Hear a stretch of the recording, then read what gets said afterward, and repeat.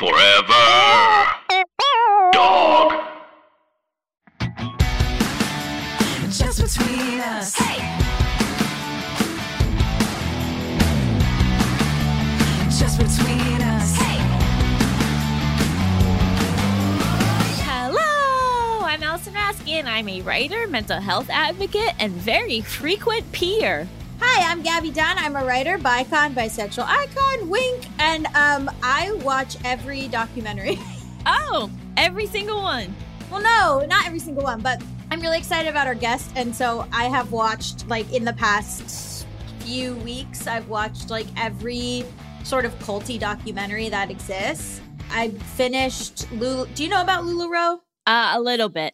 Yeah, they have a documentary now called Lula Rich that was just wild. Every time I watch one of those, I'm like, I can't wait for the narrative, like the fictional show about this and like what actor is going to play this wild person. Yeah. Like I start to like fan cast it. Who would you want to play you? To play me?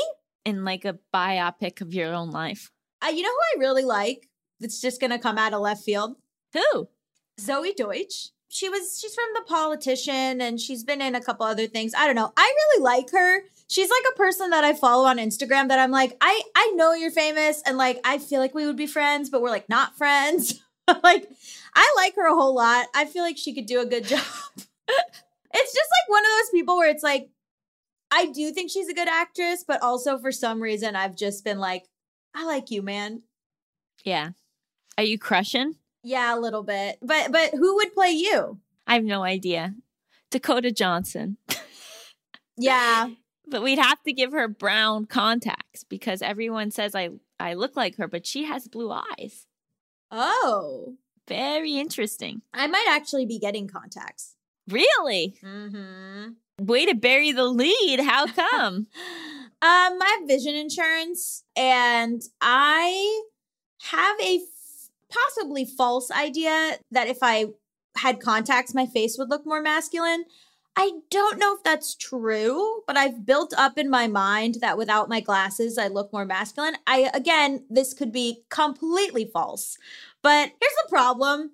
I'll be like, Mal, I want to do this thing, like some small change or whatever. And I'll be like, and that'll fix how I feel on the inside. And Mal's like, it won't.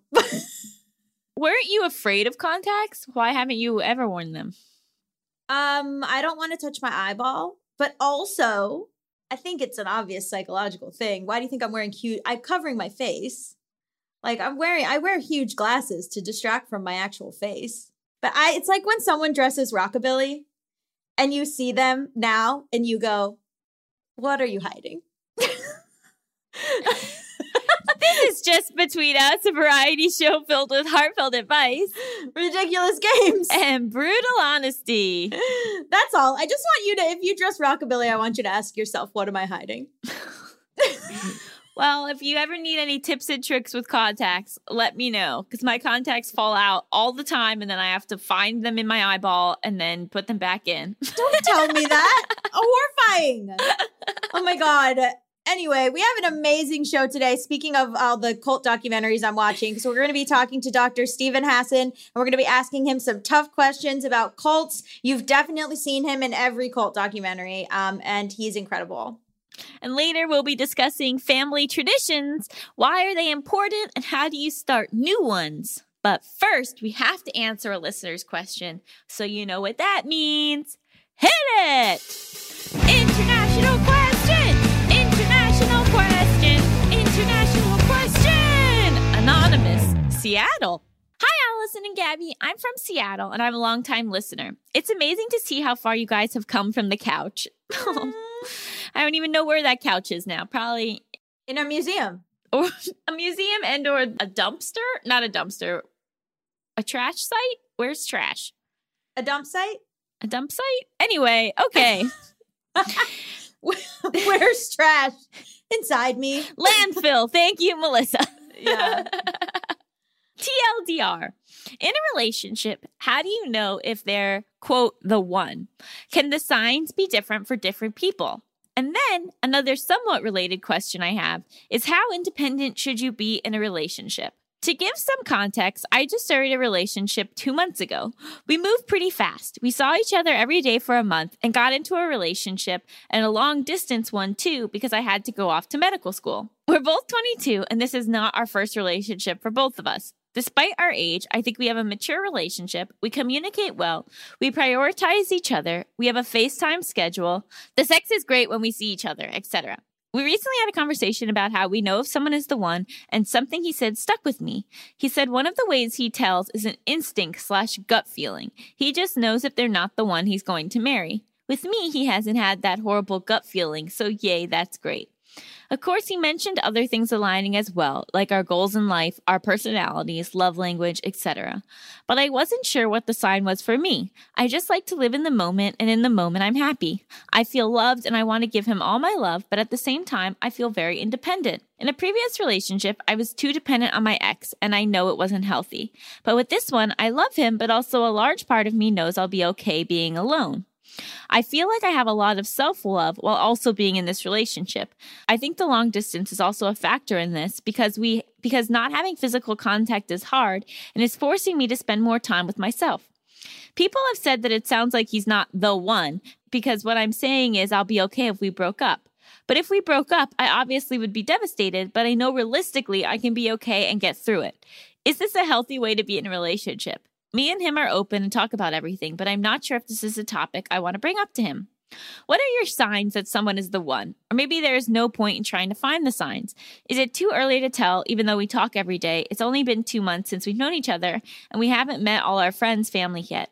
And then how independent should you strive to be in a relationship? Right now, I'm feeling a bit too independent. I feel like I should be more sad when I don't see him, and there are definitely times when I do get lonely sad, but I get busy, I'm in med school, so I can't always be thinking about him. But I still miss him and love him. Maybe I'm overthinking all of this. Any thoughts would be greatly appreciated. You got this. I mean, everything you said seems pretty correct to me. Like, I don't think you have to know 2 months in. I think you're the right amount of independent. I think, like, obviously you're in med school. You don't have time to think about him all the time, but you seem to both, like, feel okay about that. Like, one, me and Allison have both talked about, like, not really believing in, like, a fated soulmate-y type one, but rather in, like, choosing someone who you have compatibility and you, like, this is the person who makes you happy and who, like, your life makes sense with, and that, like, you are choosing to be with them every day. And so I think, like, it's too early to tell, but I also think it sounds like you guys have a good relationship. Yeah, definitely that term overthinking, I think, can be applied here. Right? But it's an interesting thing. It's so funny that, like, you framing this idea that you love him, but that you would be okay if you broke up as a bad thing. I think that's a great thing. I think that's a great thing. I think that's a side of, like, a super healthy, wonderful relationship. And that's something that I strive for. And that is sort of like the central thesis of, like, how to date in a healthy way, is feeling like you won't fall apart if the relationship falls apart, even though 100%. the relationship can still matter a lot to you. So I actually think that's a great level of distinction for how independent you should be on somebody. But in terms of, like, signs for the one, I think so much is just, like, circumstantial. Like, it's like, is this the right time in your life to settle down? Is this the right time in your life to make a lifelong commitment? And then is this a person that has the same willingness to take on that kind of commitment as you do? It's future tripping to be like, is this person the one? Because you have no idea what's going to happen. Like, you have no idea. Like, you could decide tomorrow this person's the one, and then they can get an internship in Japan and leave. Like, do you know what I mean? Like, you can decide at any time, you know, this person's the one, and then anything could happen. So I was wanting to ask you, like, you know, this is, like, your first time really, like, living with a partner, and you've bought a house with Mal. Was there a moment for you where you felt like, oh, okay, I trust this person enough, or there's something in this person that I'm willing to take these steps with? I mean, I think it's interesting that my relationship with Mal went from infatuation to, like, now this is a real person that I'm with every day. Mm-hmm. It's a funny thing to have someone as a crush that you're idolizing, and then all of a sudden they're, like, in your room, like, being messy and farting and stuff. And you're like, oh my God, not that I don't fart too. I'm also guilty. But like, just like all of a sudden day-to-day real life. And when that was still good and like that was still fun and happy and like, it kind of just happened over time. Like I just sort of was like, this has kept making sense. Like, obviously there were huge, I mean, we almost broke up over Bernie Sanders. We almost broke, like, there's definitely like been fights for sure. And like getting to know each other and figuring stuff out. But one of the biggest signs is that the way that we disagree kind of shakes itself out. Like, I understand what Mal needs when we're disagreeing, and Mal understands what I need when we're disagreeing. And so even though it's like we sometimes have really different communication styles, the way that is able to be worked out and like the two pieces of communication styles, specifically while fighting, like actually go together, that was like a huge sign for me. Mm-hmm. I've had relationships where we never argued. And so you would think, oh, that's the one. But like, honestly, like the fact that we can work things out is like a huge sign to me. Yeah. And that we just keep wanting to be around each other, that we just keep wanting to hang out. Like, I wake up every day and I'm like, this is my friend.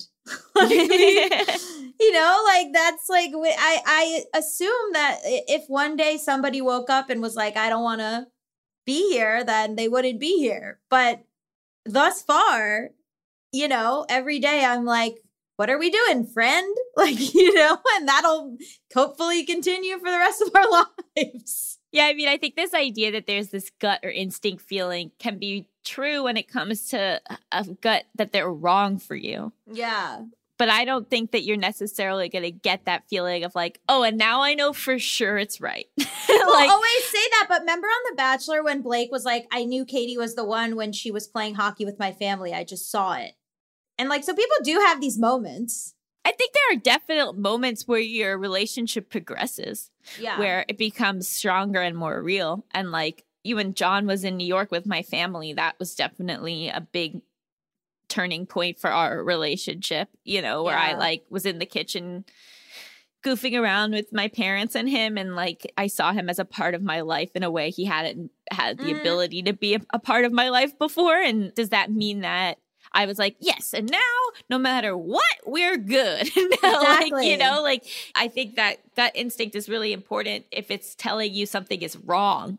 Yeah. But I don't think that you have to be like, well, I haven't had this overwhelming sense of that it's right, so therefore it's not right, I mean, also in terms of like saying like, oh, if we broke up, you'd be devastated or whatever, I'm like, if you ever want to go, you can go. Like, I will not villainize you. And same for me, hopefully from them. But like, I'm like, if you don't owe me anything. Like, it's not like if we're together for 10 years and we break up, I'll go, how could you leave after 10 years? Like, I would, be really sad. And I would be like, I have to, start over. And what are we going to do with the house and all this stuff? But like, I don't want you to feel obligated to be here. I feel like I've worked really hard to be like, I would just figure it out. I will push back that I think if out of nowhere, one day Mal said, I'm leaving, that's not the best. Like, I think that when you have reached a level of commitment with somebody, as we've discussed a lot before, there is, okay, this isn't working for me. Can we try to work on this? Like giving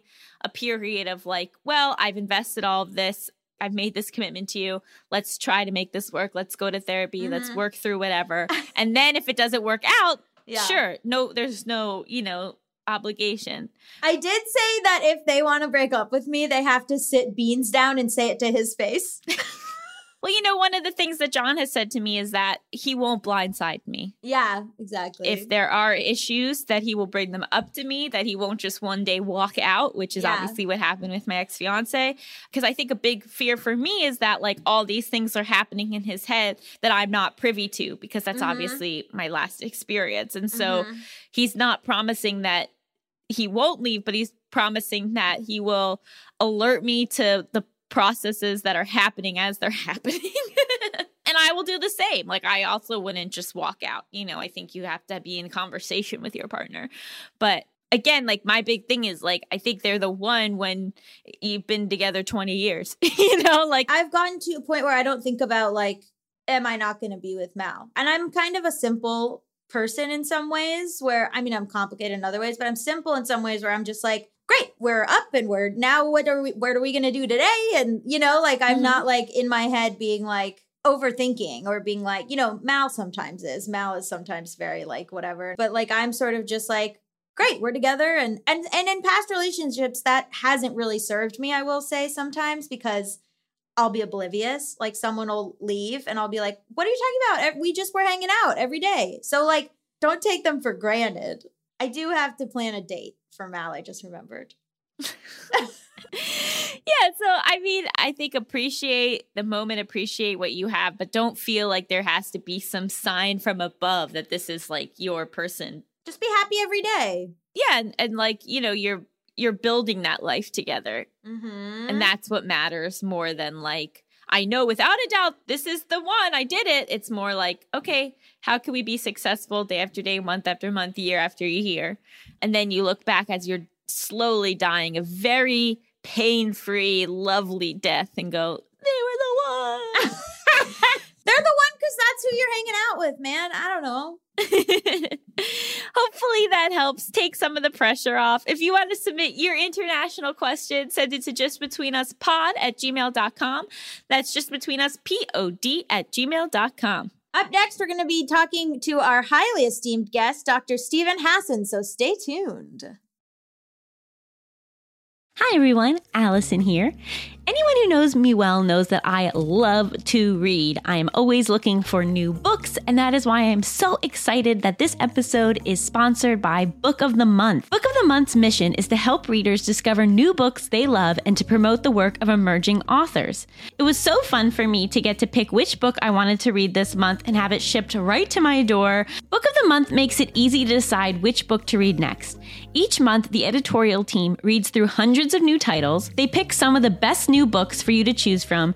All the books are good, so you can't go wrong. Every aspect of the Book of the Month experience is designed to be fun and special for readers.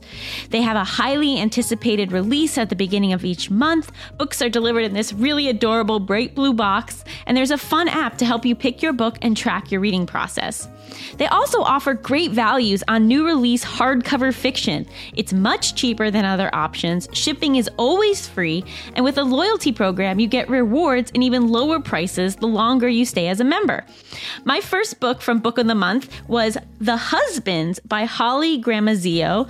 I am tearing through this book. It is so fun. It's basically about this woman who one day comes home and there's a husband in her apartment, and she's like, where did you come from? And then she figures out that every time her new husband goes into the attic, a new husband comes out, and she's like shuffling through all these different husbands from the attic trying to figure out which one is the best. It is right up my alley and I love it so much. So if you want to take part in Book of the Month and have a brand new book shipped right to your door every single month, go to bookofthemonth.com and get your first book for $5 with code PEDALS. That's $5 off with code PEDALS. I cannot recommend this enough.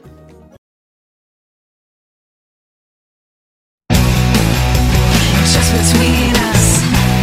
Welcome back to Just Between Us. It's time for the juiciest, most scandalous, controversial segment known to all of podcasting, Tough Questions. This week on the show, our guest is Dr. Stephen Hassan, who is a mental health professional who's been helping people leave destructive cults since 1976 after he was deprogrammed from the Unification Church, aka Moonies. He is the author of so many books about cults, including Combating Cult Mind Control and a latest book called The Cult of Trump. And he's in every documentary I love. Hi. Hi there. How are you? So can you start a little bit with your story of how you got in, got out, and then realized you wanted to help people? Sure. Essentially, I was a college student. I wrote poetry and thought I'd be a college professor one day. And I was an upper junior at Queens College. I should say I grew up 1.3 miles from Donald Trump in Flushing, Queens, New York. So I was recruited into a front group of the Moonies at Queens College in 1974 when I was 19.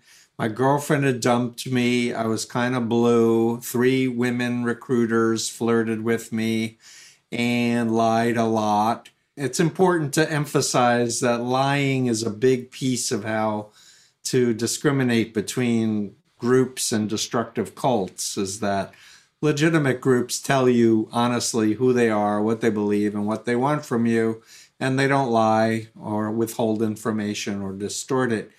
Anyway, I wasn't looking to join a group. I was an introvert. I read books, and I was a banquet waiter at a Holiday Inn on the weekends to make money, and I did not realize what was happening to me. But they flirted, they learned all about me, they invited me to meet their friends, I came and heard a lecture, and what I didn't understand was this was an organized thing. They really wanted me to turn over my mind and my body. My money, they wanted me to drop out of college, but that's exactly what happened. And I came to believe after a 3-day workshop that the Messiah was on the earth. They didn't say who it was, but that this was an epic time in human history. There would be World War III would happen within 3 years, and God was selecting me to save the planet. And was I interested in helping save the planet? And it made me curious. I thought, this is weird.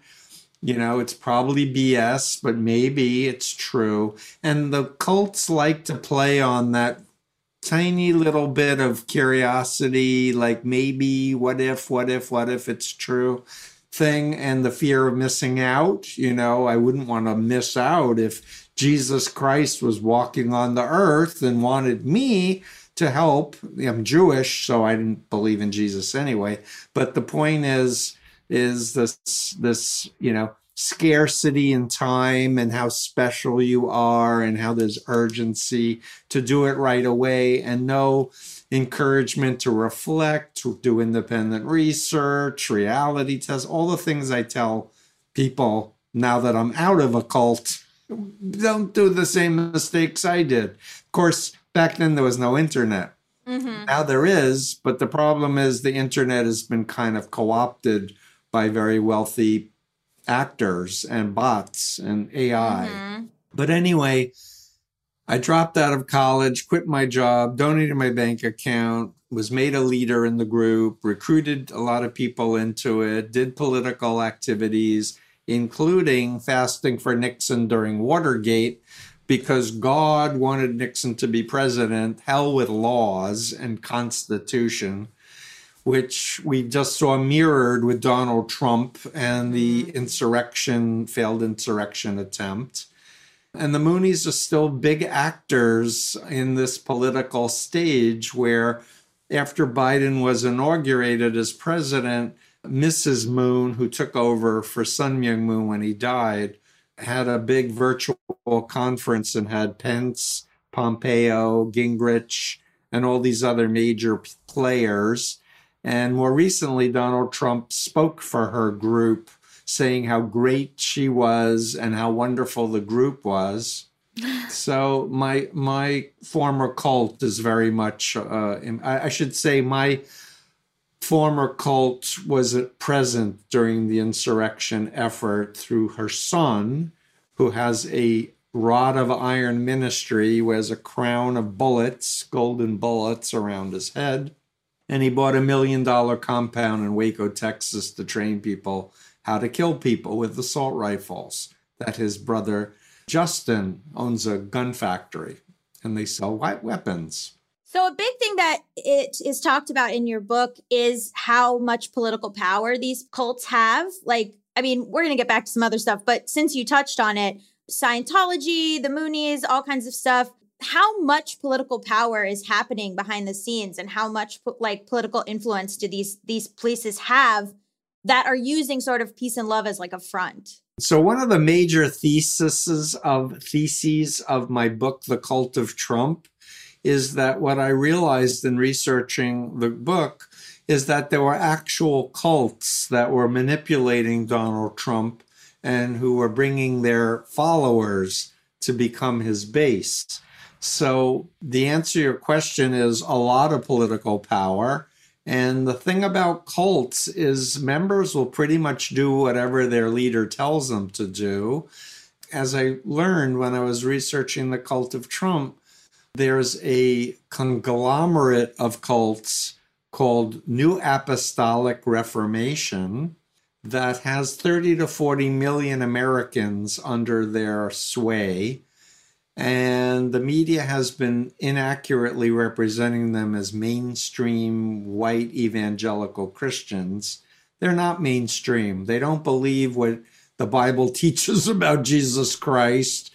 They're more into like a version of prosperity ministry where you believe it and God's going to bless you with money. But what's really dangerous about these groups is they have leaders who basically position themselves as an apostle or a prophet of God that gets direct revelations, and only through their power do they protect their followers from evil satanic entities that are everywhere trying to possess them and destroy them.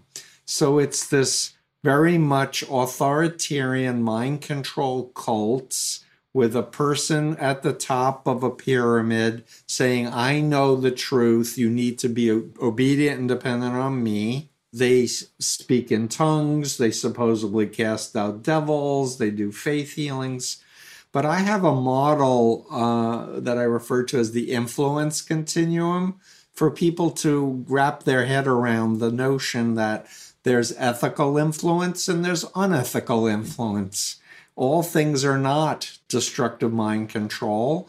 We do have influences, that's part of life, but the authoritarian influences are what I want everyone to be careful about. And I have this model, which I call the BITE model of mind control, that stands for, the B stands for controlling people's behavior. Information is the I, thoughts is the T, and emotions. So if you can control someone's behavior, information, thoughts, and emotions, what mind control does is it creates a dependent identity or personality. So like the old Steve was a poet and the new Steve was a Moonie who looked at his parents as satanic and Moon and his wife as my new parents, right? So this notion that there's this dissociative identity that's dependent and obedient. And that's where I want everyone to understand that it's a mistake to think, oh, that person's in Scientology or that person's in the Moonie, they must be weak or they must be stupid or they must need to be controlled or, you know, there's something defective with them versus they were lied to. They trusted and believed the wrong people. They've been surrounding themselves with an information bubble that's reinforcing lies, like the election was stolen. This is one of the bigger lies. The good news is that it's not 100% and it's not permanent, that the person's real self is still there, but it's being suppressed. So my whole work is about encouraging people to reach out to their family and friends or even new people that they meet on the street or online. And if they find out that they're, you know, in a cult, instead of saying, you're in a cult or I'm not talking to you, you have cooties, you go, oh, that's interesting. Tell me more. I don't want anyone to get sucked in themselves, but you can exercise really good listening and you can exercise good questioning to kind of prod people to start reality testing. When I was reading your book and also watching you on documentaries, is you really try to assert these are not crazy people. Like, this is you, these are educated people, these are intelligent people, and coming at them with accusatory language is not how it works. And I'm even was touched by how often you engage with them by agreeing, like, yes, God is good, God is powerful. So can you talk a little bit about like the mistake of that and what you were about to get to, I believe? Yeah. So the whole notion about my approach is empowering people to think for themselves. And so I'm not trying to persuade them to think like me. I just want them to think for themselves. I want to teach them about social psychology. I want to teach them about hypnosis. I want people to understand what Chinese communist brainwashing is, what pimps and traffickers do to recruit and indoctrinate people to be willing slaves for them. And by explaining the influence continuum and bite model, I want to then get people to ask believers to go back in time before they met the group or before they adopted the beliefs that they have now, and reflect on what was it that made you start taking it seriously? What was it that when you started giving money to them or lying to your family because they made you suspicious of your family? And in light of teaching them about how other groups operate, I'm looking for people to go, oh no, I didn't have that experience. Oh, tell me more. And essentially what works best is to adopt a seeking the truth frame, but like creating a window of going, look, you're telling, and it's so interesting that Trump believers like to say I'm in a cult or I'm been brainwashed by the liberal media or such. And I'm like, oh, I've been brainwashed? Please explain what brainwashing is. If I'm missing something, like tell me your sources for how you know what brainwashing is. I'll tell you what my sources are. They're the former military intelligence people who studied the people who had left Chinese communist re-education programs. Like, what's your source for understanding what brainwashing is? But I'm not putting them down. I'm just like, let's seek the truth. And if I'm wrong, convert me. Like, please give me the evidence. Persuade me that what you have is real and more verifiable than my beliefs, and I'll change. And what I recommend people do is have good boundaries for when they're resourceful and are willing to interact with somebody. And like, if you're burned out and you're sleep deprived, this is not a time to help someone else. Get some sleep, have some nice food, listen to music, walk in the woods, and like recharge yourself. But if you want to help somebody, say, look, I respect you. You seem very intelligent, especially if you have a relationship, past relationship with them. I want you in my life always, but I just don't see things the way you do. But I'm open to learning. So you take a turn, share with me, reflect back on what was influential for you, pick one thing, we'll watch it together, we'll discuss it, and then it'll be my turn to share something with you. We'll watch it together, we'll discuss it, then it will be your turn. And so let's put our egos aside and just pursue what holds up to scrutiny. Because if it's legitimate, it'll stand up to scrutiny. So it's a very love-based, respectful approach versus what I see in the media that's like amplifying the polarization thing. And can you believe this other side? Or, they're so stupid or whatever. Like, don't get away from the name calling.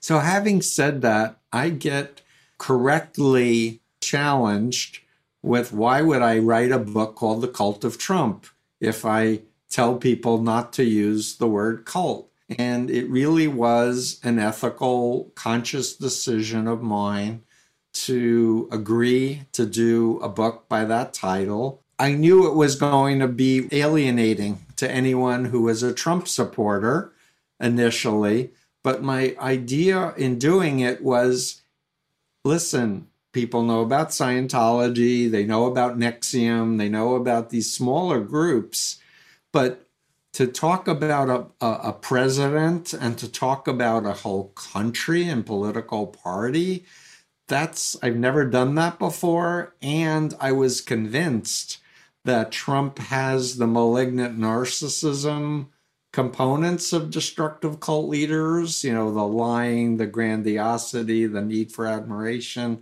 lack of empathy, all the checklists.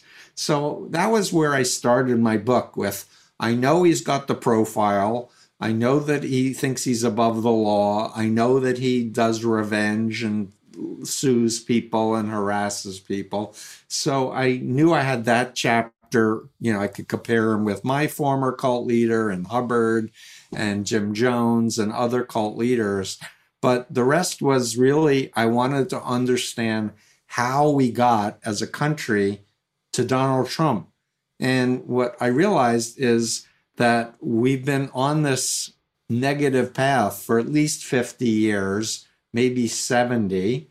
And some of the same bad actors from 50 years ago, like my former cult, the Moonies, are still influencing politicians because of money and power and state actors and intelligence agency crap. Mm-hmm. And I'll take a small diversion and just say a fact that the CIA set up the Korean CIA, and the founder of the Korean CIA, under oath for a congressional subcommittee investigation, said he organized and utilized the Unification Church for use as a political tool, Mm-hmm. which means the CIA took a cult and radicalized them to brainwash South Korean dissidents and people who didn't like the government of South Korea to counter North Korea with the kind of ends justify the means idea.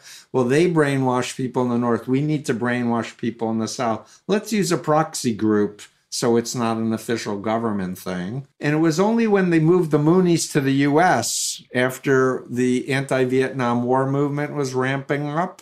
They're like, let's bring them here and set them up on college campuses, Wow. right? So that's when I got recruited in February of 74 was from this. So what the big picture is that I'm still waiting for some U.S. government official who's in power to say, oh, yeah, we know what brainwashing is. Mm-hmm.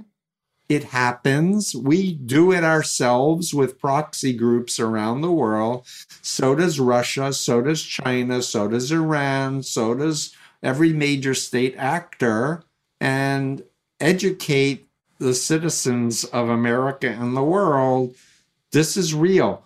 But the problem is they don't want to tell the public. They want to keep people ignorant because they're responsible for a lot of the problems that we're having.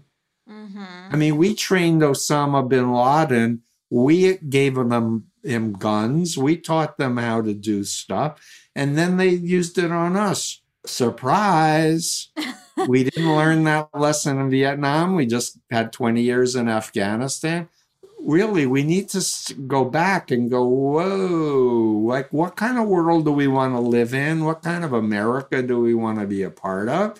And what the answer is, we need a lot of educated citizens who are activists, not a fringe group of people, but the bulk of Americans need to understand how the mind works, what ethical influences and what unethical influences, how to protect themselves. And the problem with the government, as I see it, is it's so corrupted by the system at the point the Supreme Court gave power to corporations to give unlimited amounts of money to politicians. We opened the floodgates for every criminal in the world to hire a lobbyist in Washington and hire former officials from intelligence agencies and all of the agencies that are supposed to protect us, hired them to figure out how to game the system. And like, what happened to laws? What happened to checks and balances and ethics is what we need to make sure happens.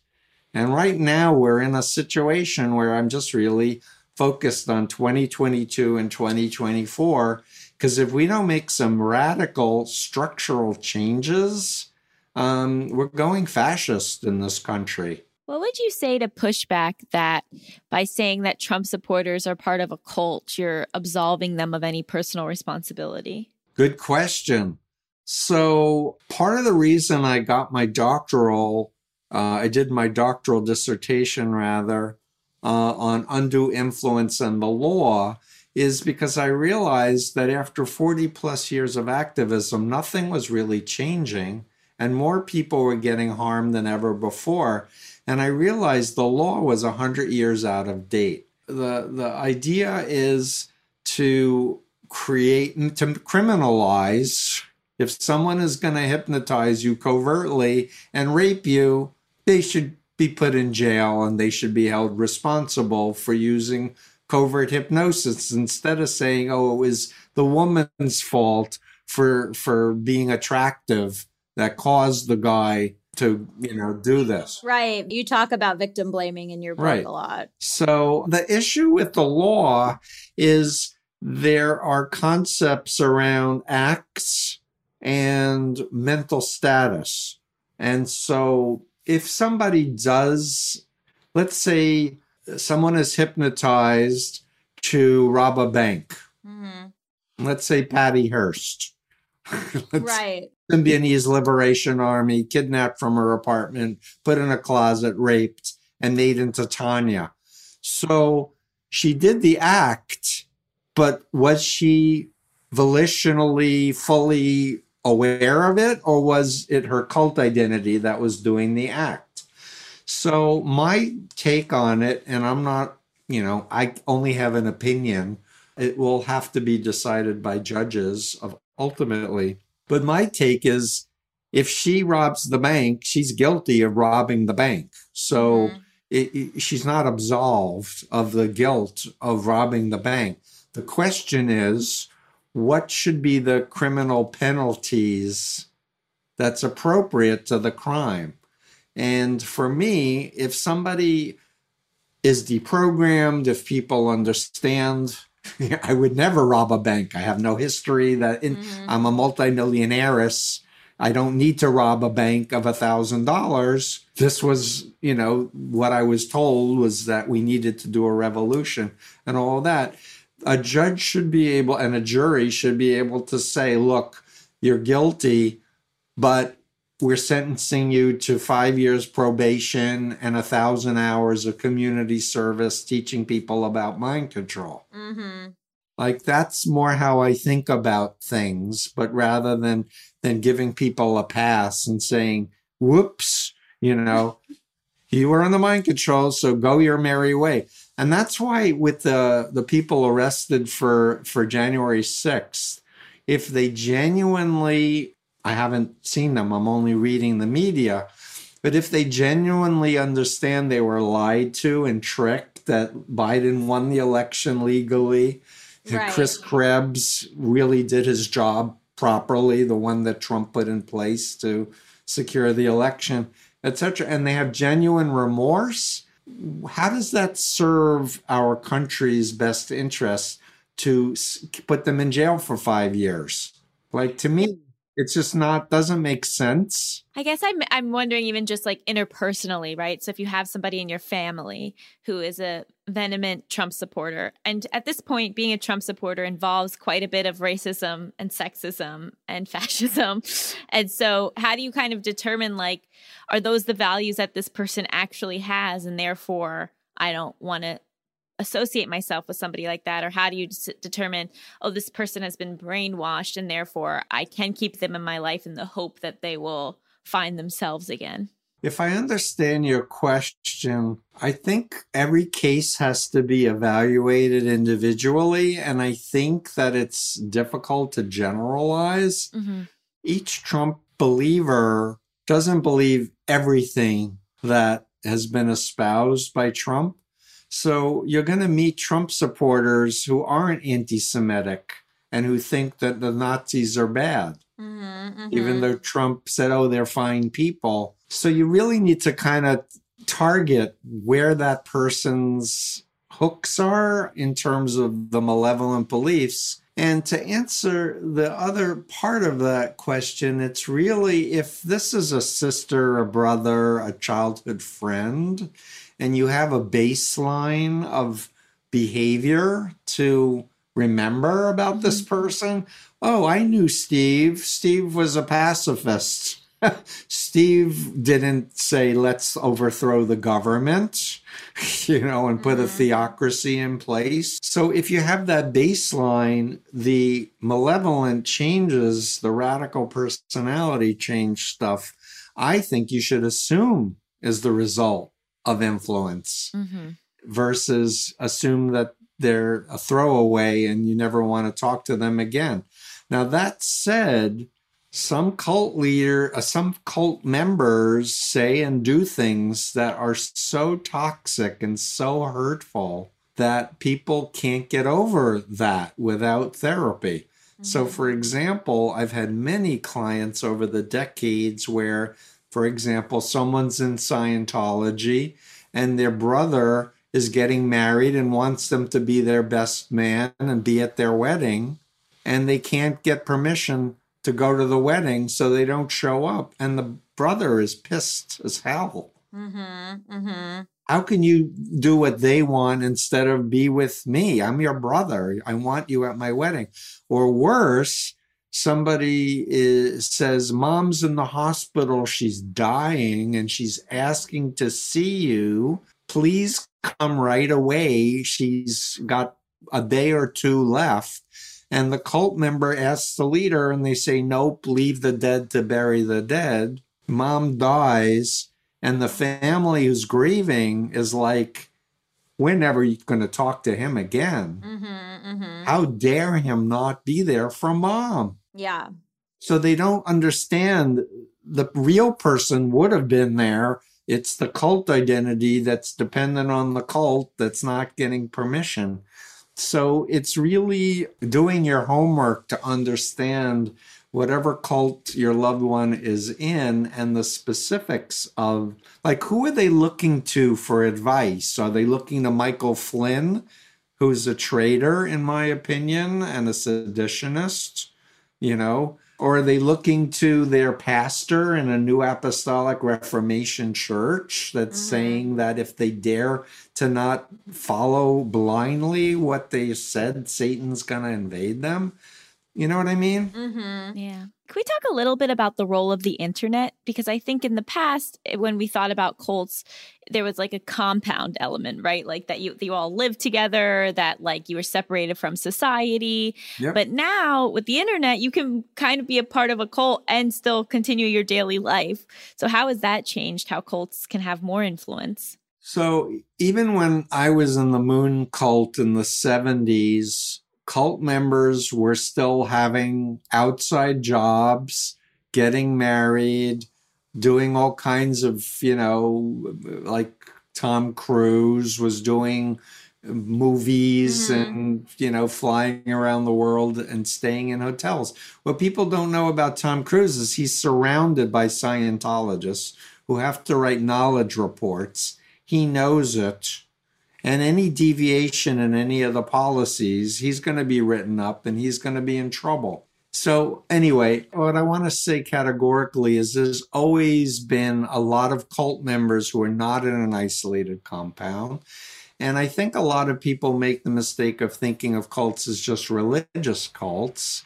And there are political cults, therapy cults, large group awareness training cults, multi-level marketing cults, and cults of personality, where there's a narcissist controlling a single person, isolating them from family and friends, and making them feel guilty if they're not happy, beating them, raping them, whatever. But there's this one-on-one control. So what's happened over the decades with the internet is the human mind is being rewired, as I see it.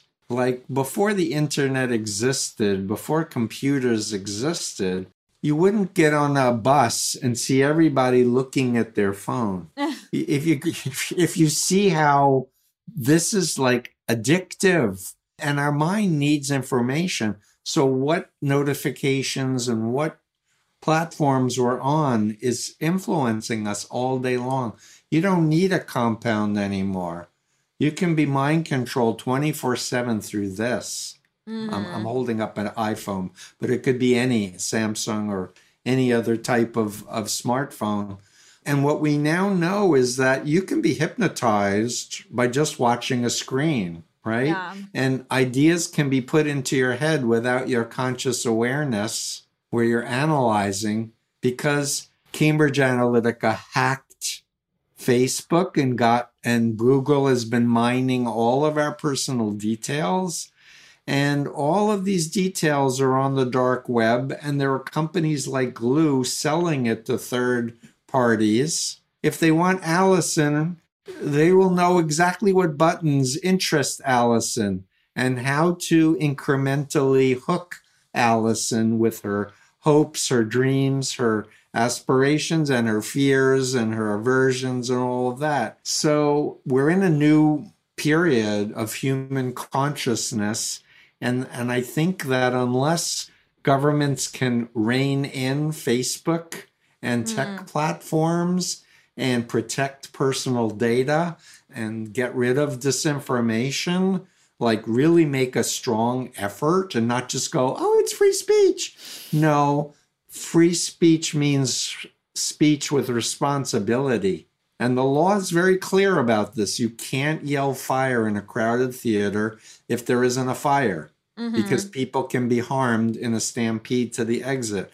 It's not okay. It's a crime to cry fire. But we're saying in the virtual world, it's fine to call fire, fire, fire when there's none, and tell lies if we make money off of it. You would think that the internet, you could go on now and read about everything that, let's say, the Moon family was doing, and you could read about his crimes, and you could read about, the Korean CIA. So you would be less likely to be in the cult. But then also, QAnon, a lot of it exists on the internet. So it's like a double-edged sword. Well, but the bigger issue is there are these brand management companies and search engine optimization, and then there's frivolous lawsuits and harassment suits that cults. So what I'm trying to say is it's not that easy to just go on the internet and find facts that are verifiable on the Moonies. And often you have to dig, and you have to not just do the first 10 hits on Google, you have to go 10 pages in. And it's not enough to just be lazy anymore when it comes to important beliefs. If you're listening to this and you haven't gotten vaccinated yet, you need to not just change what TV network or platforms you're listening to. You need to go back to what is the history of vaccination? What is the history of anti-vaccination? It comes back primarily to this one guy named Andrew Wakefield. Have you ever heard of Andrew Wakefield? No. You'd think with all of the messaging to get people vaccinated, the public would teach about the first person who said it causes autism and it has all these bad things. There's a great book called The Doctor Who Fooled the World, all about Andrew Wakefield, and it strips him bare as no credibility, BS, not science, and learn. Because if you want to be healthy and you want to live a long time, you need a vaccination. You need two, ASAP.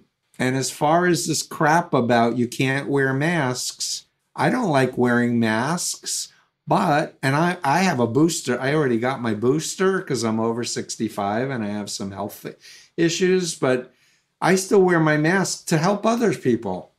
Yeah. Not to protect myself. I'm cool. Yeah. Right.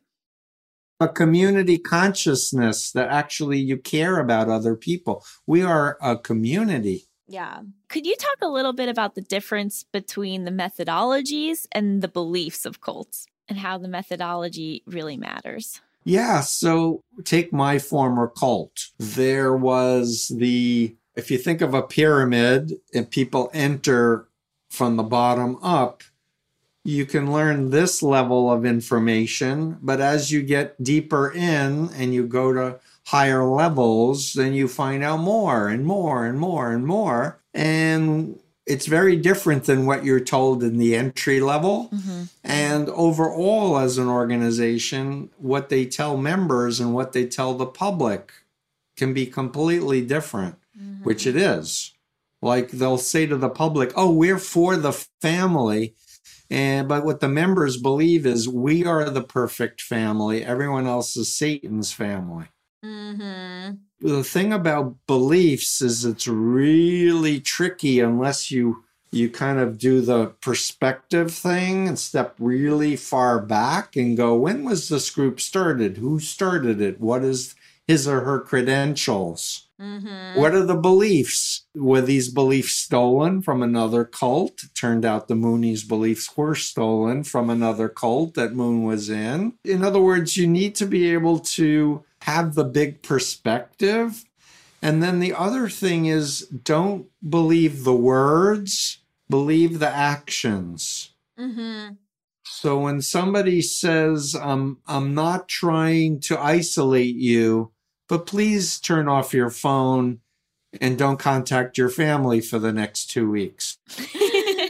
Yeah. I mean, the one thing that really stuck out to me too was like the installation of phobia of like what's going to happen if you leave. And I think like, you know, I heard you on A Little Bit Culty, which is Sarah Edmondson and Nippy's Nexium, based on their time in Nexium podcast. And it wasn't just Satan. I don't want people listening to think like, oh, well, my thing isn't like God and Satan. With Nexium, it was like professional success. And Sarah was talking about how she had the phobia that if she left, she wasn't a real actress. So can you talk a little bit about those phobias? But if someone's listening and they're like, well, my thing is about professional success and my thing is about selling. I just watched Lula Rich, like selling leggings, and it's not about Satan. You know what I mean? Can you talk a little bit about so that? that's multi-level marketing. That Yeah. one I think is connected to Mormonism, which Yep. is a problematic, authoritarian group with a living prophet and all of that problematic stuff. So, I mean, to cut to the chase, people who are under mind control don't believe they're under mind control. And just the very question begins the waking up process. And if you're involved with a person or a group or a job of any kind, think about the answer to this following question. If you decided to leave, what comes up for you? Positive ideas of future things or only negative things? Like if you can't imagine leaving whatever you're doing and being happy and fulfilled on whatever level is important to you, spiritual or not, if you can't visualize that, that's a flag to say that there's a potential that there's a phobia in your mind. Mm-hmm. Oh, what happens if I leave this marriage? No one will ever love me again. I'll be alone and I'll be a bag lady or bag man and homeless. Huh? Really? Yeah. Is that real? Is that fear grounded in reality? If you want to leave, will people still speak to you? That's a real problem because if you're born into a destructive authoritarian cult and you leave, part of their control is shunning. Right. So there is a very real, this is not a phobia, this is an actual legitimate fear and not just a likelihood that they'll stop talking to you. It's pretty policy guaranteed that they won't talk to you, which is why a lot of people stay in these groups because they don't want to lose their family members or friends, or because they have a job and they don't know where else they would earn a living. Mm-hmm. What I want to say about fear is that we're wired as human beings for survival. This is how we became so successful as a species on Earth. So we have a default to overreact to threats or perceived threats to our security and safety. So if somebody, jumps out of the bushes at you, you're assuming it's not someone wishing you happy birthday. You're assuming someone wants to mug you, right? Yeah. But once you catch your breath, you see who it is. They don't have a knife or a gun, and they just, thought it was funny. And you go, ha ha, don't ever do that again, or something like that, right? So the important thing I want to say to your listeners is we want to have a reaction to fear, but we need to use our frontal cortex to evaluate, is there actual danger, or is this an irrational fear that has no grounding in reality? For example, if you go to a train station and it says, do not walk on the rails, high electricity, electrocution risk, stay off the rails. Right. You're going to get fried. Yeah. If somebody comes into your home, draws a chalk line on your floor and says, don't step on that line, you'll be electrocuted with 100,000 volts, and you are afraid to step on a chalk line on a carpet, then you're talking hypnotic phobia indoctrination. Right. Because electricity can't be transmitted through chalk and a carpet. Right. But you need this part of the brain, not just your amygdala emotional reactions. So, for example, people are like so afraid of the vaccine, and they're not afraid of the 11 times risk of getting COVID and like having permanent lung damage or dying. Like they don't have this part of their brain functioning to assess what's actually dangerous and what's an irrational fear. Right. I had my booster and I had some soreness in my arm. Some people feel a little feverish for a day or two, showing the body's reaction to the vaccine. But then you know that your body has what it needs to fend off this virus that's killed 660,000 Americans so far. 660,000 people have died. This is not a hypothetical. Right. This is actual people who you care about, like people know people who've died, and it's real.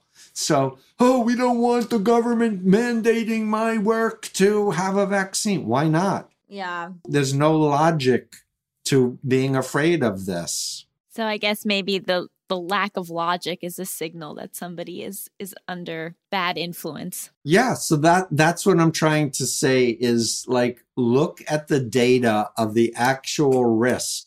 The data will tell you the best we have to evaluate what's reality. The beautiful thing about the scientific method is it doesn't have the truth with a capital T. It says we have a hypothesis and we test it out. And if we come up with data that doesn't support the hypothesis, we throw the hypothesis out, make a new one. And so it's constantly looking for greater gradations of truth. This has been so helpful, and now I would like to shift into a very silly game show. So you and Gabby are my contestants. This game is called Hypotheticals. I give you a series of hypothetical situations. You can ask any clarifying questions that you have, and then you tell me what you would do in that situation. Okay. So our first game is, are you a terrible parent? While in a toy store, your child, 8, starts crying because they want a new toy. You explain that you are there to buy a gift for their friend's birthday, not a toy for them. You are only buying one toy today. So they can either get a toy for themselves or pick something out for their friend and go to the birthday party. Your child decides to pick out a toy for themselves and not go to the birthday party. Are you a terrible parent? Wow. So I'm a parent. So this is a disclosure. My son just went off to college. And loves it. So my framing always is to empower the child to, grow up to become an individuated adult And so if my kid said, I want the toy, I want the toy, I would say, I can imagine, tell me why you want the toy. Oh, okay. So let's put that on the list of future toys for you because we're here to shop for your friend's birthday party. And if they're like, no, I want it. Well, I'm sorry. We're here to shop for your friend's birthday party. Let's pick something that he or she will really like. And then maybe we can go and have an ice cream together. That was really beautiful. So you think this tactic of, okay, you can have it or your friend and then they pick it for themselves, not a great tactic? Bad frame. Bad frame. You'd be encouraging them to be selfish and to be off track on what your goal is. You want to show them also that you're human and that you can change your mind too, and that you're open to persuasion. You could say, so please take the next 2 minutes to convince me, why buying a toy now versus why we came to the store is more important. And I'll tell you my reaction to it. And then I'll tell you how I think about it. Well, that's very reasonable for this game. I know, very reasonable. I like the idea of, because I think it puts the framing of you versus your friend. Like you can either take care of yourself or you can have friends. And I don't like that. So I think you are a bad parent. So you're agreeing with me. I agree with you. Okay, cool. And I want to get away from the bad parent, good parent. That's a binary. And I say get away from perfectionism. And everybody's flawed and everybody makes boo-boos and everyone gets short-tempered. And always remember, unconsciously, you have your own childhood in the background. Right. And what you did like about your child and what you didn't like about your child. Try to make that conscious and just try to be a better parent to your kid than your parents were to you. Mm-hmm. Again, very reasonable, but the hypotheticals exist in a binary. It's all in the framing. It is. I usually, when people say you have a choice of this or this, I say, what's the third choice? Oh, you don't have one. Yes, I do. I'm not playing. That's extremely Jewish. Guilty. I'm a Jew. Both of us as well. Okay, our next game is America's favorite game show. Would you stay with this cheater? Your partner of 3 years is starring in a Broadway play. During the standing ovation opening night, they share a kiss with their romantic interest in the show, and the crowd goes wild. Would you stay with this cheater? I don't think I've ever seen actors kiss during a standing ovation, but I understand getting swept up in like the accolades and the like cheering. But I also feel like it would be hard to be with someone who I know is that convincible. I think I would stay. I would just be like, hey, you're not going to do this like every night, right? But like I would also, I don't know, I'm non-monogamous. So I would be like, are you guys having an affair? Like, can we talk about this? What about you, Stephen? I think adults should be able to kiss other adults. The issue is, is your partner committed to the relationship? And are they honest? If somebody is not trustworthy, that's the reason to consider leaving. You can also leap to a wrong conclusion that somebody's having an affair or cheating on you when in fact they're emotional and they kiss or whatever. So I would be with Gabby. I'd want more information. Have you had intercourse? Are you thinking of like doing this? Trust is really, we need to be surrounded by people we trust. And if we can't have a pod of trusted friends and family, that should become the main purpose of your life, is to develop friends and connections that are trustworthy, because the rest of life is built off of that. And I'll just add that when people are on their deathbeds, let's say they're 89 years old and they're dying and they're reflecting over their life, it's never about what work they did. It's always about their relationships. And why wait to have any regrets. Like, spend the time, make the effort, and really, feel love and give love and have good people in your life. You also talk about in cults that there's a lot, and I see this with Scientology, where there's a lot of distrust and you're not really forming strong relationships with people or strong friendships. You don't feel you can trust them. People report on each other.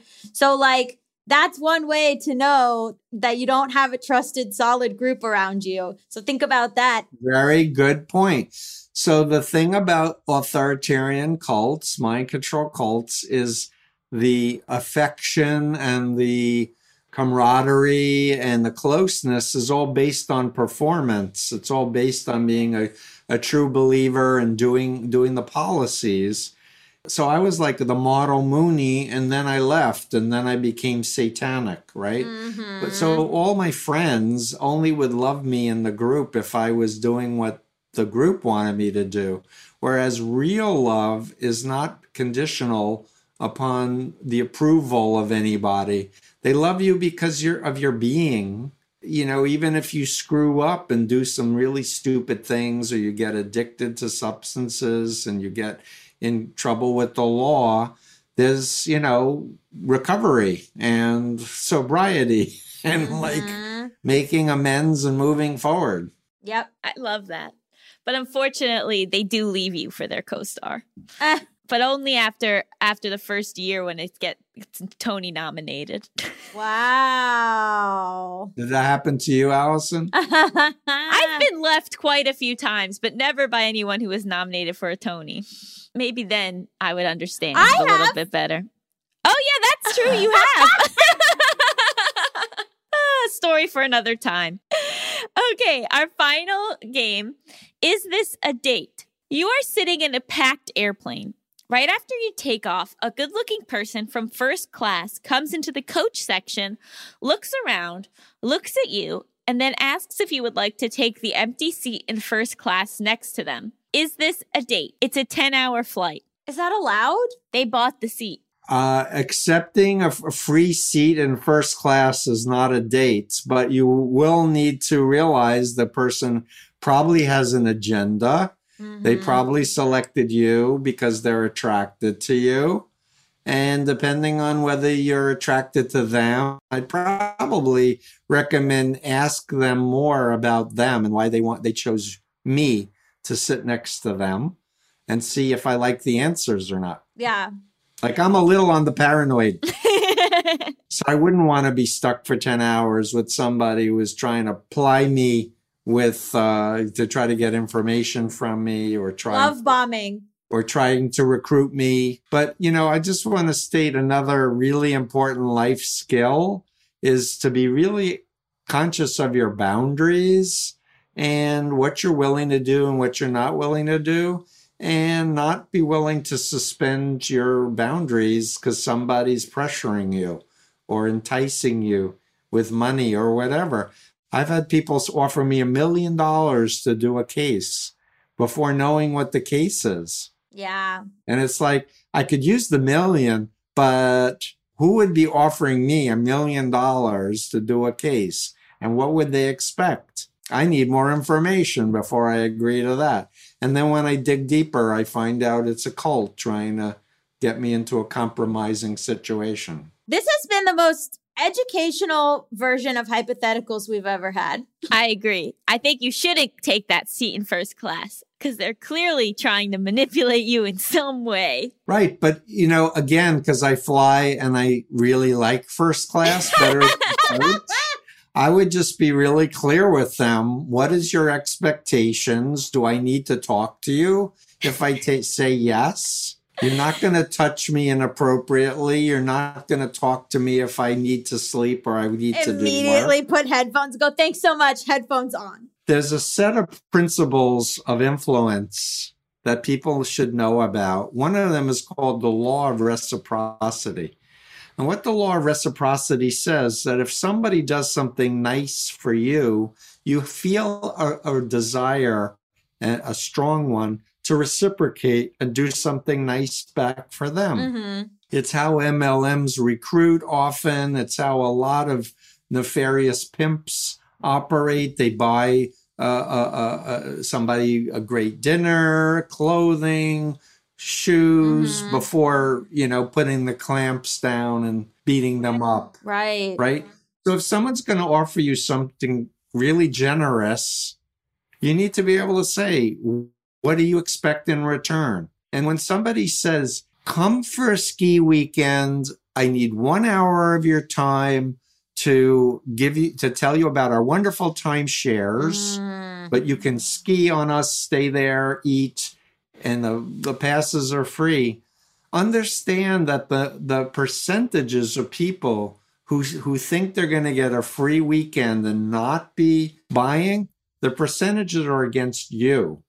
So unless you're really confident in your ability to withstand all kinds of influence appeals and techniques and just keep saying, nope, nope, nope, nope, nope, whatever you say, I'm not buying it, and just like stick with your guns, don't say yes to a free ski weekend. Thank you so much for being our guest. This was so wonderful. And thank you for your time and everything. Where can people find more about you and your website and your books? So my website is freedomofmind.com. If you go, it says learn about undue influence. Some good drop downs. I have a course that's 3.5 hours on Udemy. My books are Combating Cult Mind Control, Freedom of Mind, and The Cult of Trump. And I'm on Twitter and Instagram at Cult Expert.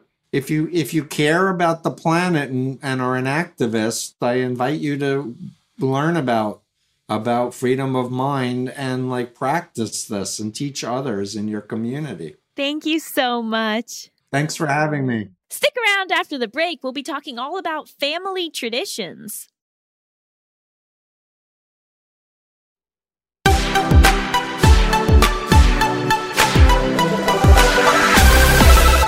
Welcome back to Just Between Us. It's time for topics. XXXXX, baby.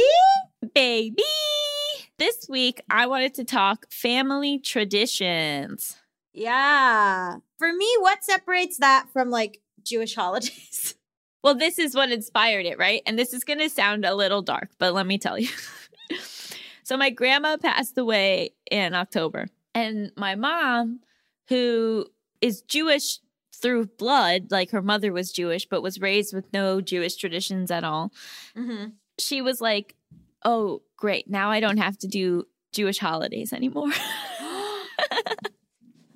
Because it was just Rosh Hashanah and Yom Kippur. And she was like, I hate Jewish holidays. I've had to do them for over 40 years. I don't want to do them anymore. I hate them. Wow. But then what's so funny is that then I called her on Thursday. I called her on Yom Kippur, and my mom was like, oh, so we ended up actually having a break fast. Jocelyn called and was like, should we do something? And so they came over and they were in the backyard. And it was so nice. Were they fasting?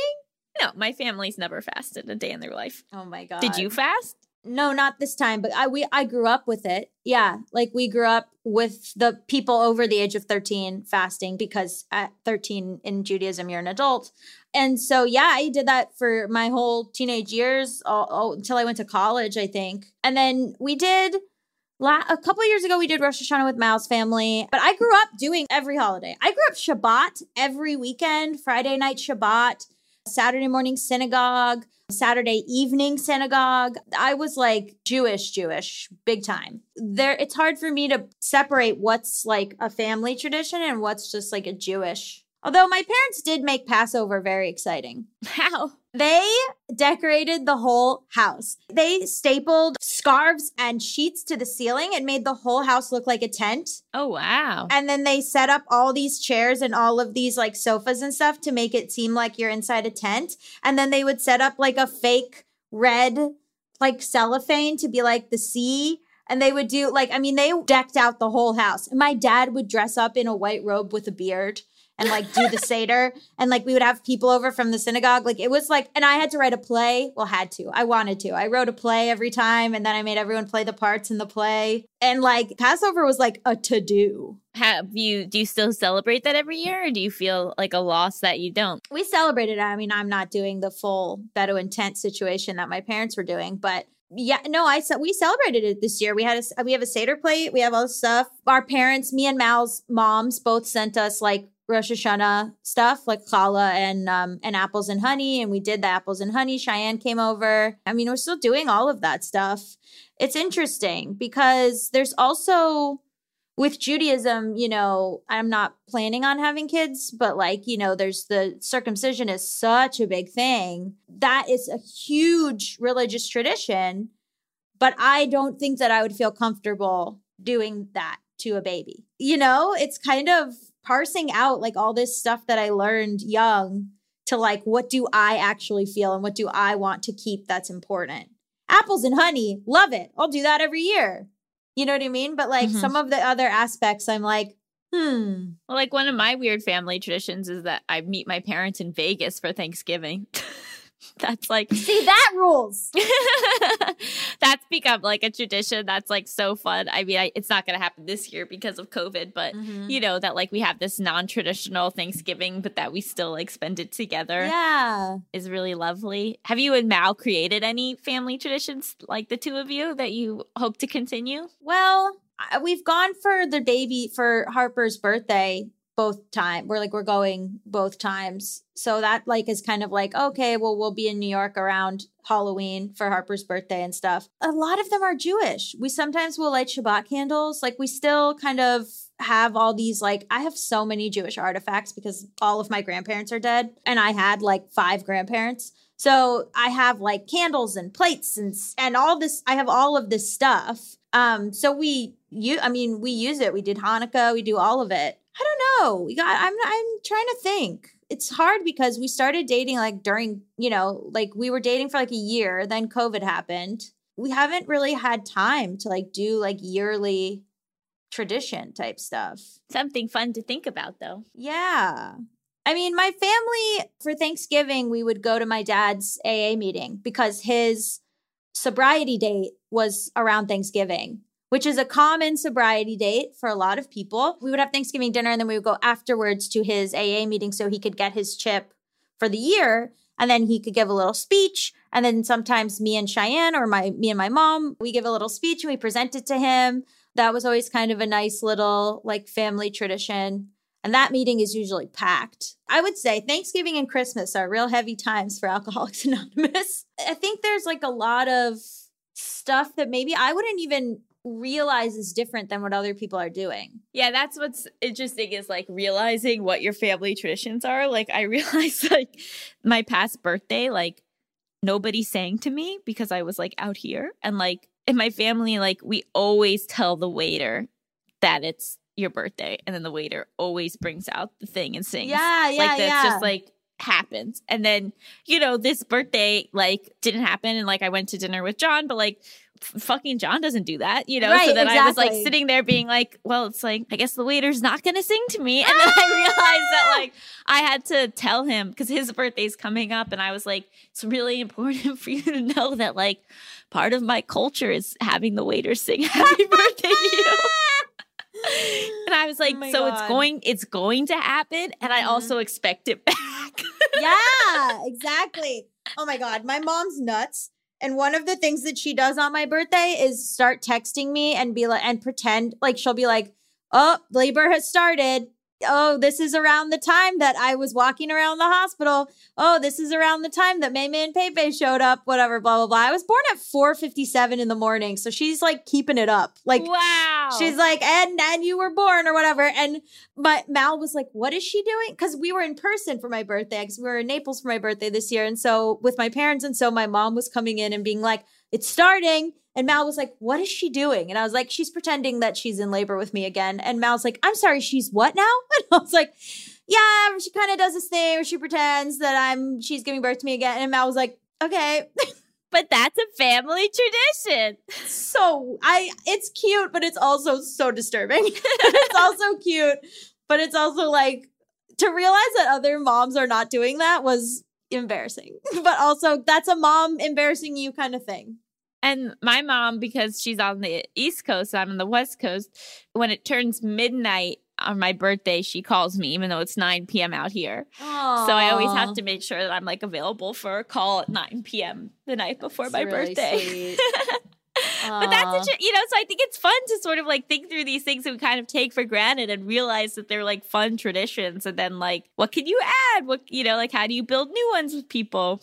I even subconsciously don't realize how much I am just doing things that my mom did. Yeah. But like just, and then I'll be like, time for bed. Like I do Bedtime for Bonzo, which is a movie from the 50s, but I'll be like, okay, time for bed, bedtime for Bonzo. I say that all the time. Yeah, it's a movie from the 50s. About a monkey. One big thing with my family is when you get home, you go home, James. No, I've never said that. That's from a movie, I think. Probably. Melissa, you want to share some family traditions? Yeah, I think family traditions are really cool. Most of ours are around holidays and foods, like I think most people are. But I also think that it's interesting how, for example, on Christmas, my family, we're more like we dress up on Christmas. But my sister, her husband's family, they're more like everyone's wearing pajamas on Christmas. So then like that kind of got changed. So it's just interesting, like as your family grows, then things change. Right. So that's what I like about traditions, is that they're traditional to a point, but like having more family, just like I think when you incorporate other traditions in, it just strengthens your family bond too. Yeah, they morph and change and become new in a way. Yeah. What do we rate this episode? Oh my God, I rate it 26 out of 25 cults. Very creative. I'm sorry. I was talking about this before we started, but you guys should watch the Heaven's Gate documentary on HBO. I sobbed. So give it a watch. It's really something else. I will rate it 30 out of 22 pajama days. I'll give it 80 out of 72. Could they be the one? Oh my God. Well, thank you to our best hypotheticals player, Dr. Stephen Hassan, for being a guest. Just Between Us is a Forever Dog production hosted by me, Allison Raskin. And me, Gabby Dunn. Produced by Melissa D. Montz. Executive produced by Brett Boehm, Joe Cilio, and Alex Ramsey. Brendan Burns composed our killer theme music. To listen to this podcast ad-free, sign up for Forever Dog Plus at foreverdogpodcast.com/plus. And check out video clips of our podcast on YouTube at youtube.com/foreverdogteen or on our YouTube channel, youtube.com/justbetweenusshow. Make sure to follow us on Twitter, Instagram, and Facebook at Forever Dog Teen to keep up with all the latest Forever Dog news. Also, I want to plug Allison's Patreon, which is Emotional Support Lady. You should go follow Allison's Patreon. And then I started a Patreon, patreon.com/GabbyDunn. So if you love us and you love our work, please go sign up for our Patreons. There's going to be a lot of content there from each of us, and we love you guys and we want to give you more. Okay, bye! Forever.